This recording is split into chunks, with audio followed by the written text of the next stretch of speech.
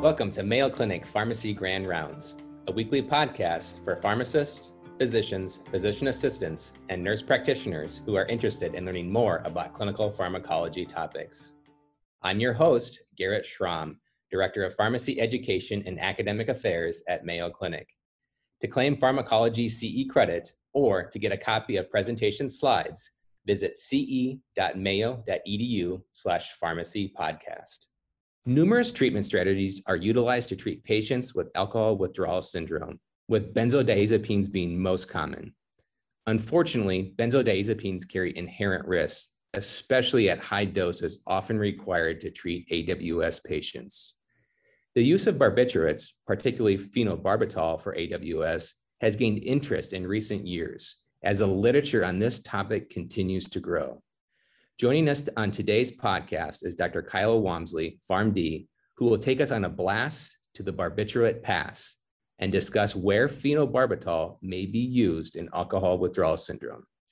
Phenobarbital historically was utilized as the primary pharmaceutical agent for alcohol withdrawal syndrome, or AWS as I'll be referring to it going forward, until about the 1970s and 80s in the United States, when benzodiazepine use became the primary pharmaceutical modality for treatment of AWS.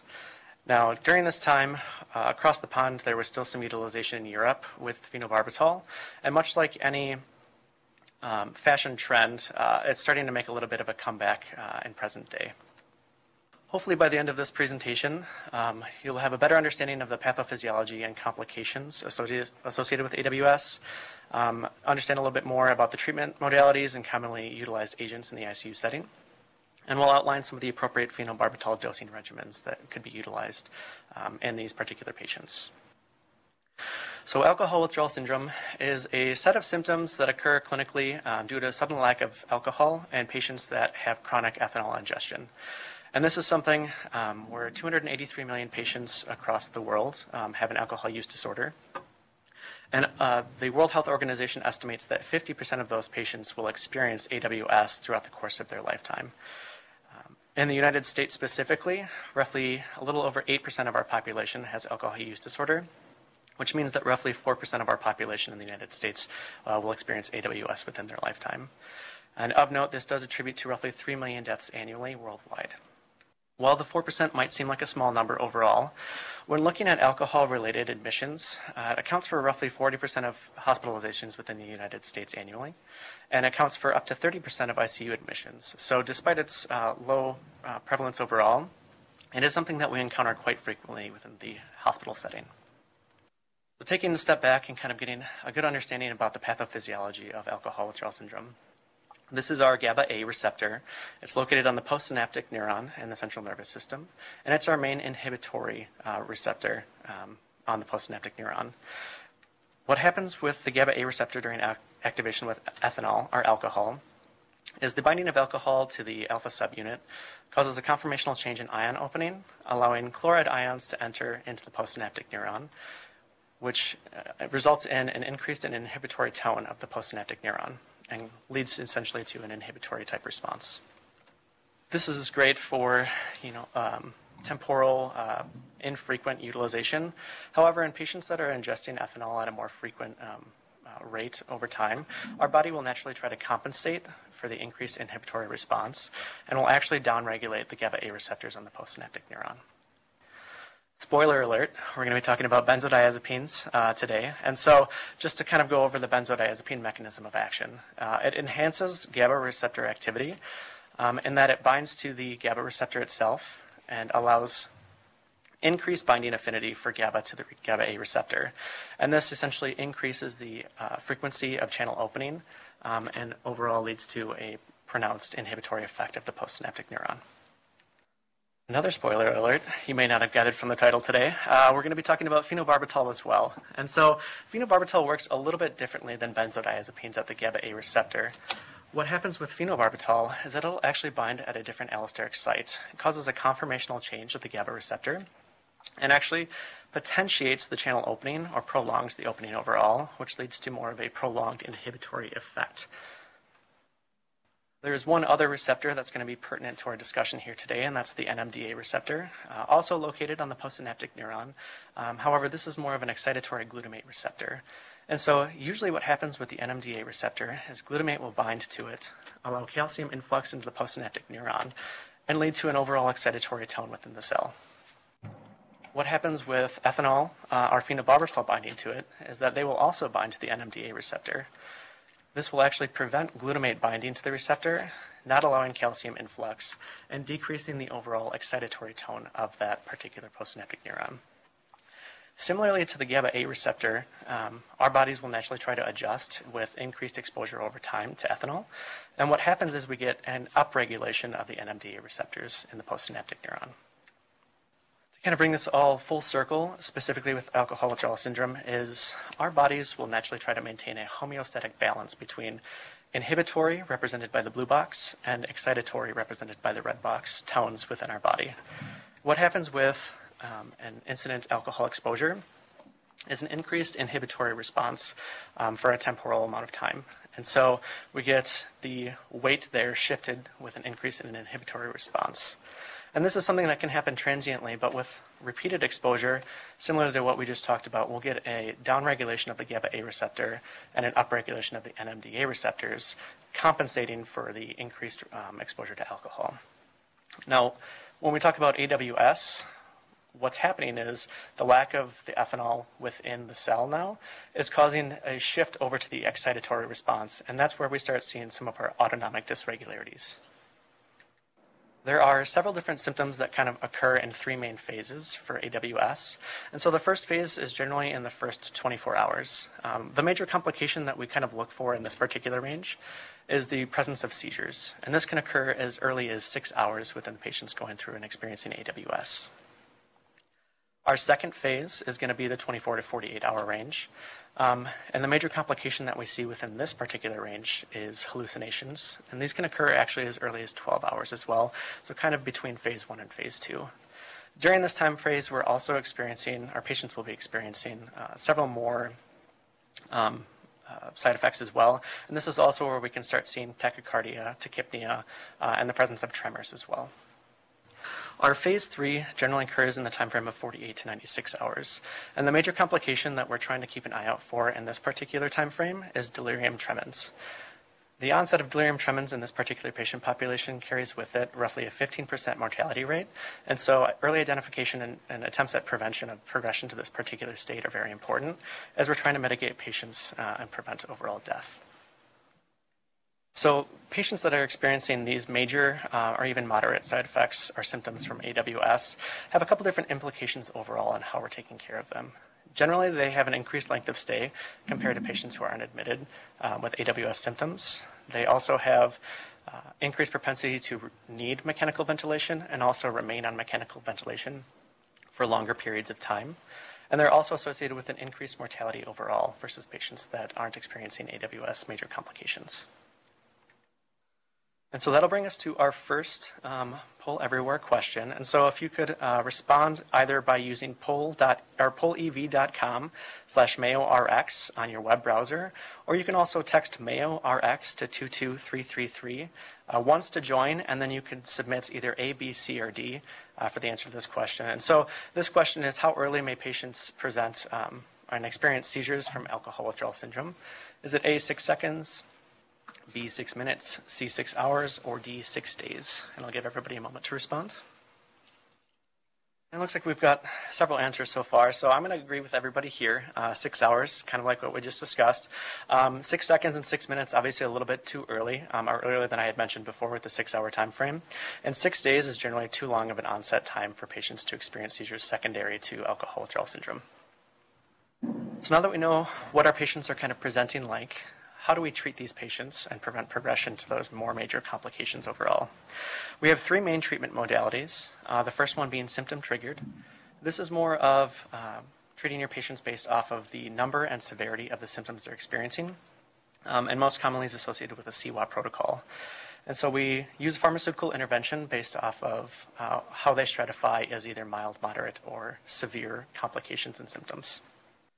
A secondary treatment modality would be loading patients with a pharmaceutical agent, and this will generally be for patients or utilized for patients who have had previous complications from AWS or who are experiencing active complications currently. And so this particular modality can be utilized either in conjunction with all three treatment modalities or utilized with one or the other, the last of which being scheduled dosing. And so generally with scheduled dosing, you are treating a patient up to a certain point where you control their symptoms with pharmaceutical intervention, and then you're tapering off of that set point by about 50% every 24 to 48 hours until they're no longer on that agent. Interestingly, there's not really a great guideline recommendation for what treatment modality is best. So you do see combinations of all three or combinations of two or sometimes monotherapy as well. And so it can be a little bit complicated in determining which agent is going to be best for our patients. But hopefully after today, you'll have a better understanding of what we'd like to do for phenobarbital. There are a wide array of treatment agents that we can utilize within the ICU setting. Like I mentioned before with my spoiler alerts, we're just going to be focusing on benzodiazepines and phenobarbital or barbiturates today. So benzodiazepines, as I mentioned previously, work specifically and solely on the GABA A receptor. Typical agents that are utilized in AWS are diazepam, lorazepam, or chlordiazepoxide. Dosing is unique in that we have oral, intravenous, and intramuscular options depending on the needs of our patient. And the duration of action for the benzodiazepines will also vary based on the agent that's selected for our patient, anywhere from 30 to 20 plus hours. Looking at benzodiazepines as a whole, benefits are that it has specific GABA activity, which mimics ethanol overall. It does have sedative and anti-seizure effects, so we're able to utilize this singular agent. And then there are also multiple agents for lorazepam, and we can custom tailor which agent we utilize based off the patient in front of us and their comorbidities. Some considerations with benzodiazepines are that they only have GABA activity, and they also rely specifically on GABA activation, so we can encounter ceiling doses in patients who don't have high concentrations of intracellular GABA. We do know that benzodiazepine use is associated with respiratory depression overall, and specifically in conjunction with other CNS depressant agents, and that there's GABA tolerance or cross-tolerance as well. And so in some patients that are exposed to ethanol for a prolonged duration of time, you can actually get a conformational change in the GABA A receptor as well that makes the efficacy of benzodiazepines decreased.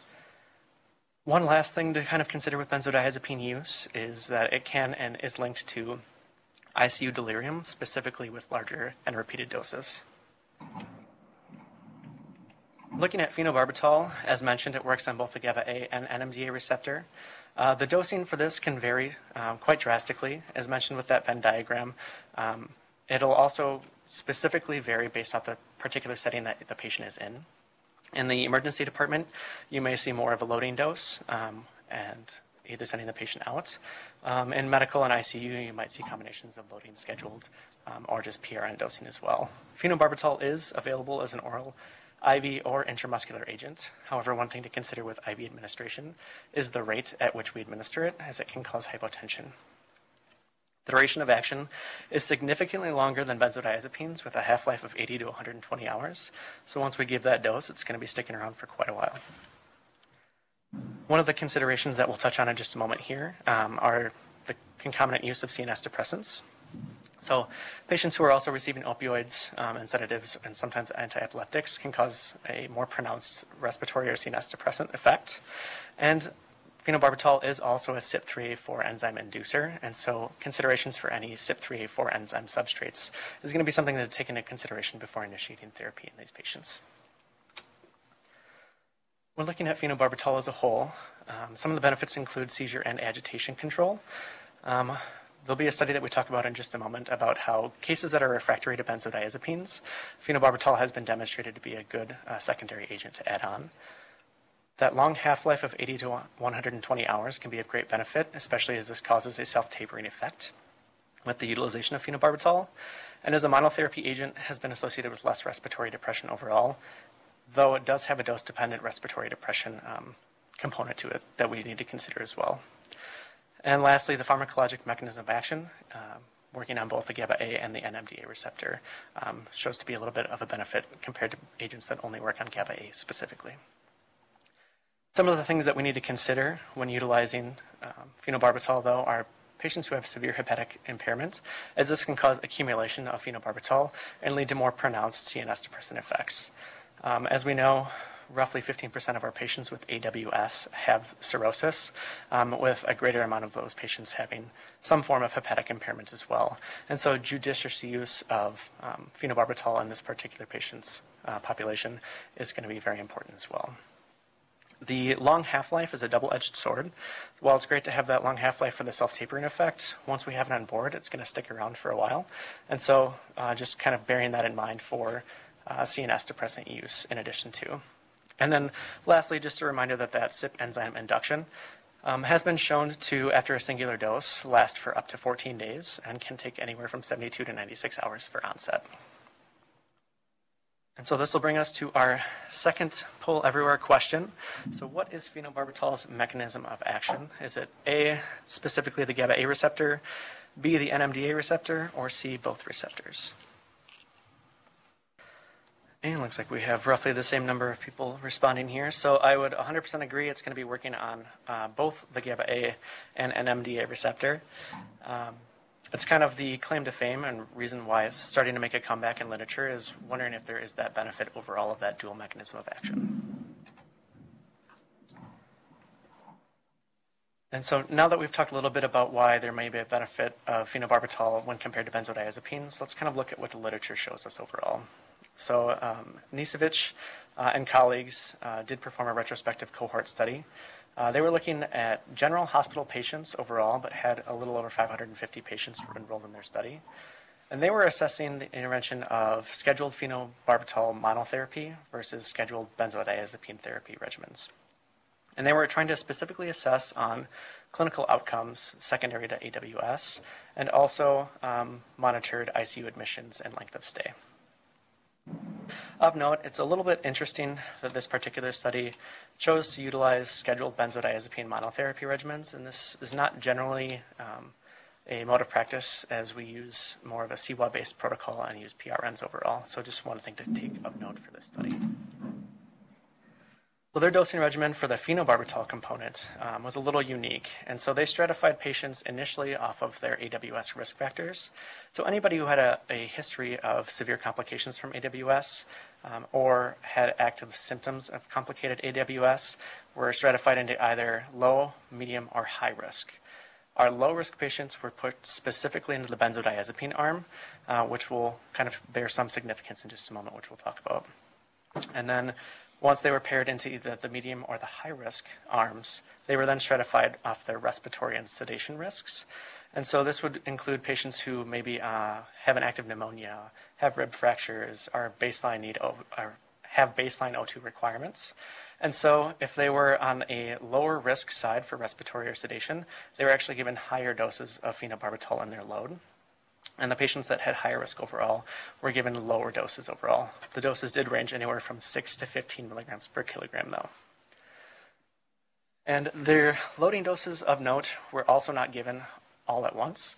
They were actually given intramuscularly every 3 hours for the total cumulative dose.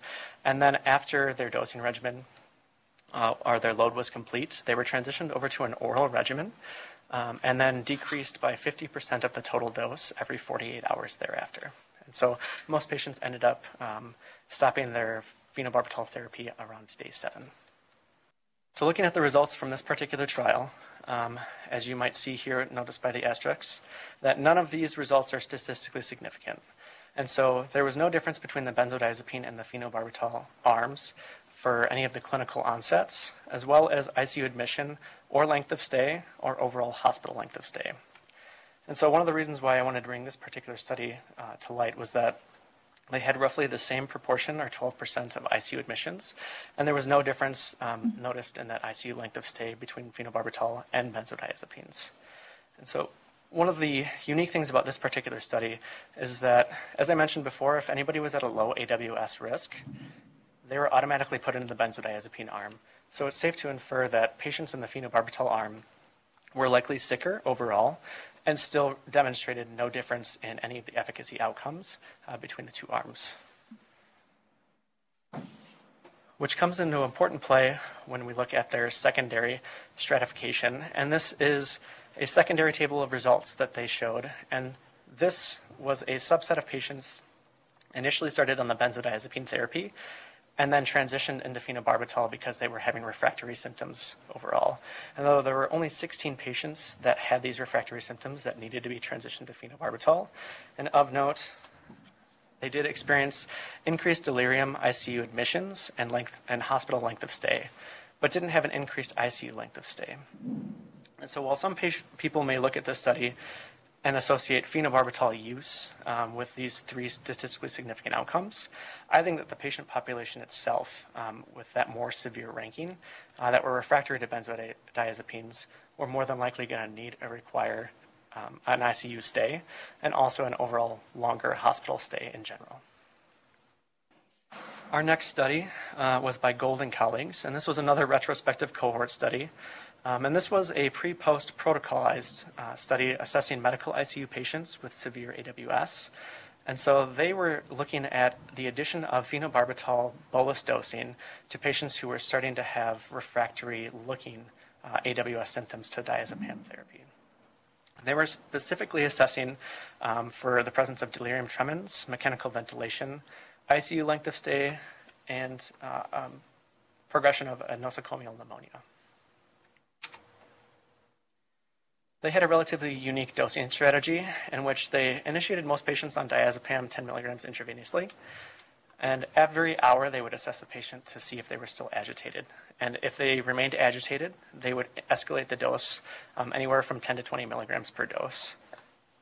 They would escalate all the way up to 150 milligrams per individual dose if needed, which happened, I believe, in only 3 or 4 patients, but still quite a significant dose of diazepam for a patient. Once they started reaching these maximum thresholds, they would look to reassess, and if they remained agitated, they would add on phenobarbital doses to these patients. Now, the phenobarbital doses were in 3 separate doses that were escalating to a maximum of 450 milligrams of phenobarbital overall. If patients 1 hour after their last phenobarb bolus dose remained agitated, they would transition over to propofol boluses and probably look to start doing intubation for these patients. Looking at their results, as you might imagine, putting a 1 hour kind of doubling dose of diazepam in place, we saw a lot larger total doses and individual doses of diazepam use in the post-implementation arm. As you can see, the total diazepam use in the post-protocol was relatively doubled to the pre-protocol, as well as the max diazepam dose. There was also a higher utilization of phenobarbital overall, but we still only hit about 60% utilization of phenobarbital in the post-implementation arm. However, it should be noted that phenobarbital was given more frequently in the first 24 hours, with larger doses overall in the first 24 hours as well. And so while not demonstrated directly on this slide, the ICU length of stay and overall hospital length of stay, as well as the development of nosocomial pneumonia, did not differ statistically between the 2 different arms. They did, however, demonstrate that patients did not require as much mechanical ventilation in the post-protocolized arm. And while I'd like to say that this is specifically just to phenobarbital, I think a limitation of this study was that we were giving a lot more benzodiazepines prior to, and may have also contributed to that decreased need for mechanical intubation, which seems counterintuitive overall. But my main takeaway from this particular study was that we can utilize phenobarbital and benzodiazepines in unison, and they may not increase our overall hospital length of stay or development of nosocomial pneumonia, and may actually have some type of benefit for decreased mechanical intubation overall. Our last study here was by Tidwell and colleagues, and this was, as you may have guessed, another retrospective cohort study. They were also assessing medical ICU patients and had about 120 patients enrolled within this study. They were looking specifically at scheduled phenobarbital bolus dosing versus a PRN-based or CEWA-based benzodiazepine protocol.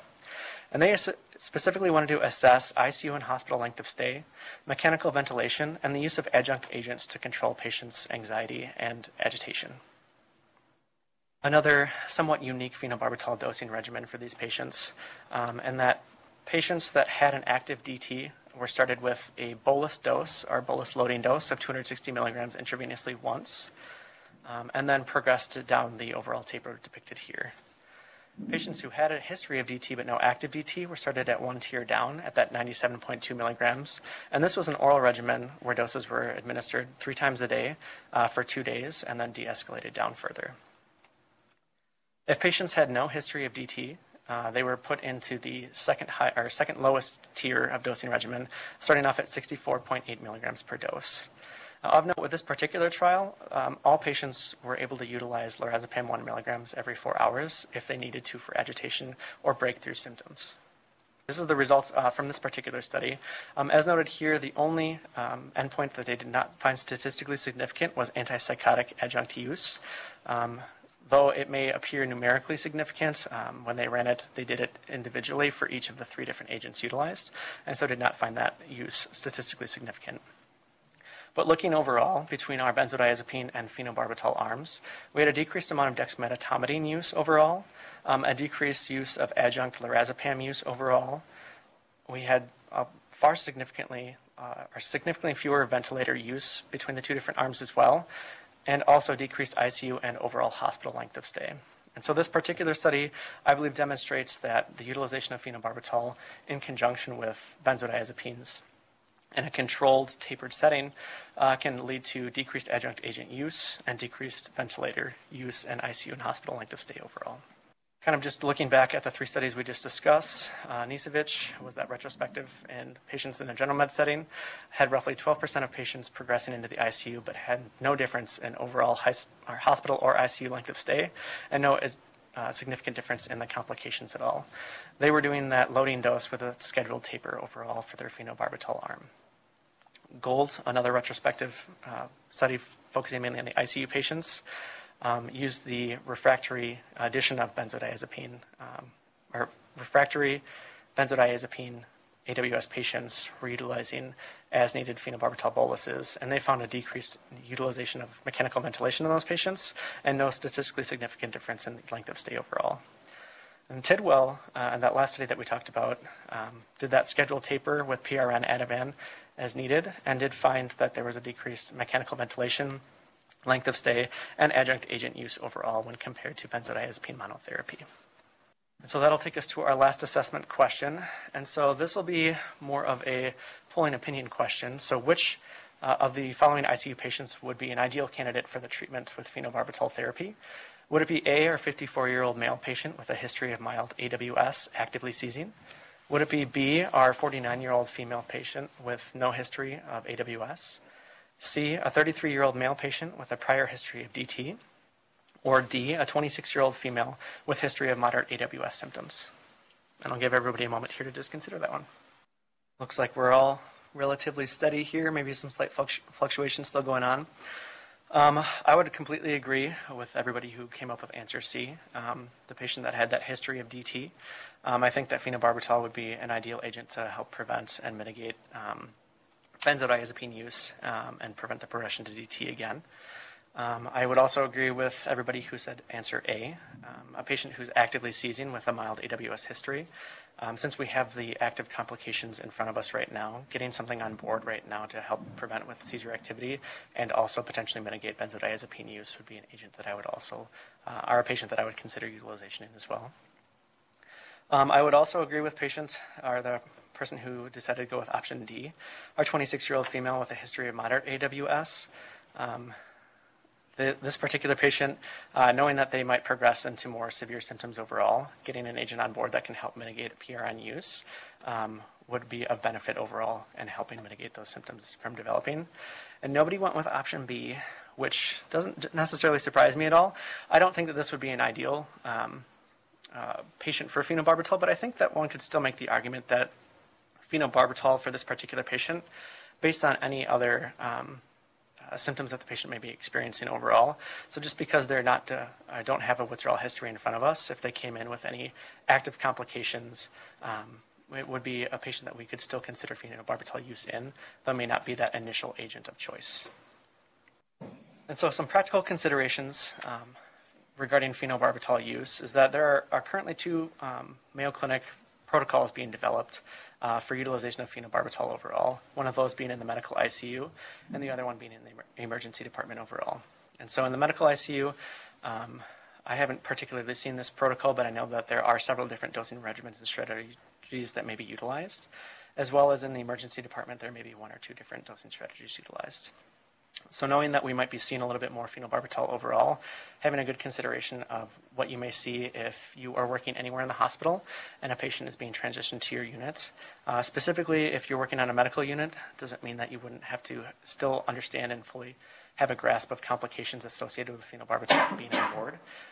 Knowing to mitigate CNS depressant use and concomitant use, and then also knowing the CYP3A4 enzyme induction process as well for any medications that you'd be looking to add on, or any medications that may require adjustment on a patient's PTA med list. Any patient leaving against medical advice as well, if they have phenobarbital on board and they're not actively experiencing any major complications, would have that self-tapering effect. I know that in some patients that are leaving AMA, sometimes they're often provided an outpatient benzodiazepine self-taper for them to utilize.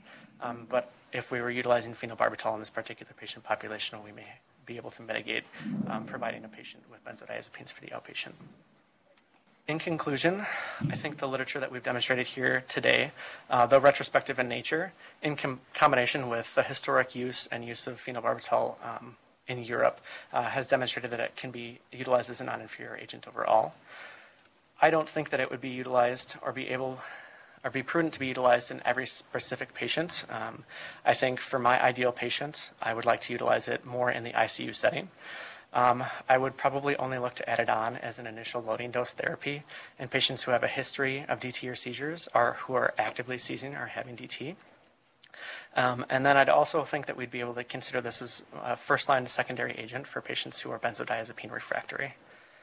And so for me, my ideal regimen looks to be of a phenobarbital load somewhere between 5 and 10 milligrams per kilogram, and then putting patients on a PRN benzodiazepine schedule based off of CWA protocol. However, it would also be efficacious, as the literature demonstrates, to have a scheduled bolus dosing regimen secondary. For me, however, I think mitigating the overall use of phenobarbital and just getting it on board for that synergistic approach to decrease mechanical ventilation, length of stay, and benzodiazepine use overall would be of its probably greatest benefit. Looking at its growing popularity right now, there's a plethora of literature that's currently under development. There's one study that's currently being published right now out of Johns Hopkins, and that particular study is focusing on monotherapy with phenobarbital with a loading dose and a scheduled taper after, versus monotherapy phenobarbital loading dose with a PRN phenobarbital boluses secondary to that. Their initial results have demonstrated that there's no benefit of scheduling phenobarbital after the initial loading dose, which precludes me a little bit more towards that utilization of benzodiazepines as needed after the initial load. There's also an aptly named PARTY study, which is looking specifically at phenobarbital versus benzodiazepines, and they are looking specifically at a loading dose with a scheduled taper regimen after versus the standard of care benzodiazepine per CWA protocol. However, if I was going to design my own study, what I would like to look at is assessing medical ICU patients with a history of severe AWS. I'd want to look at utilizing that phenobarbital load initially up front, somewhere between 5 and 10 milligrams, and then putting them on a scheduled CWA protocol with PRN benzos, and compare it to our standard of practice of benzodiazepines per CWA protocol. I want to assess length of stay for ICU and hospital, development of severe clinical complications, and overall benzodiazepine use as well. And so this would hopefully be done in a prospective and even, fingers crossed, randomized fashion to kind of solidify some of the literature that's retrospective in nature that we have currently and provide us with a little bit better focus on how we should be utilizing phenobarbital in the ICU setting going forward. If you enjoyed this episode and want to hear more, subscribe using iTunes or your favorite podcasting app. Thank you for listening to Mayo Clinic Pharmacy Grand Rounds. Join us weekly for more exciting clinical pharmacology topics.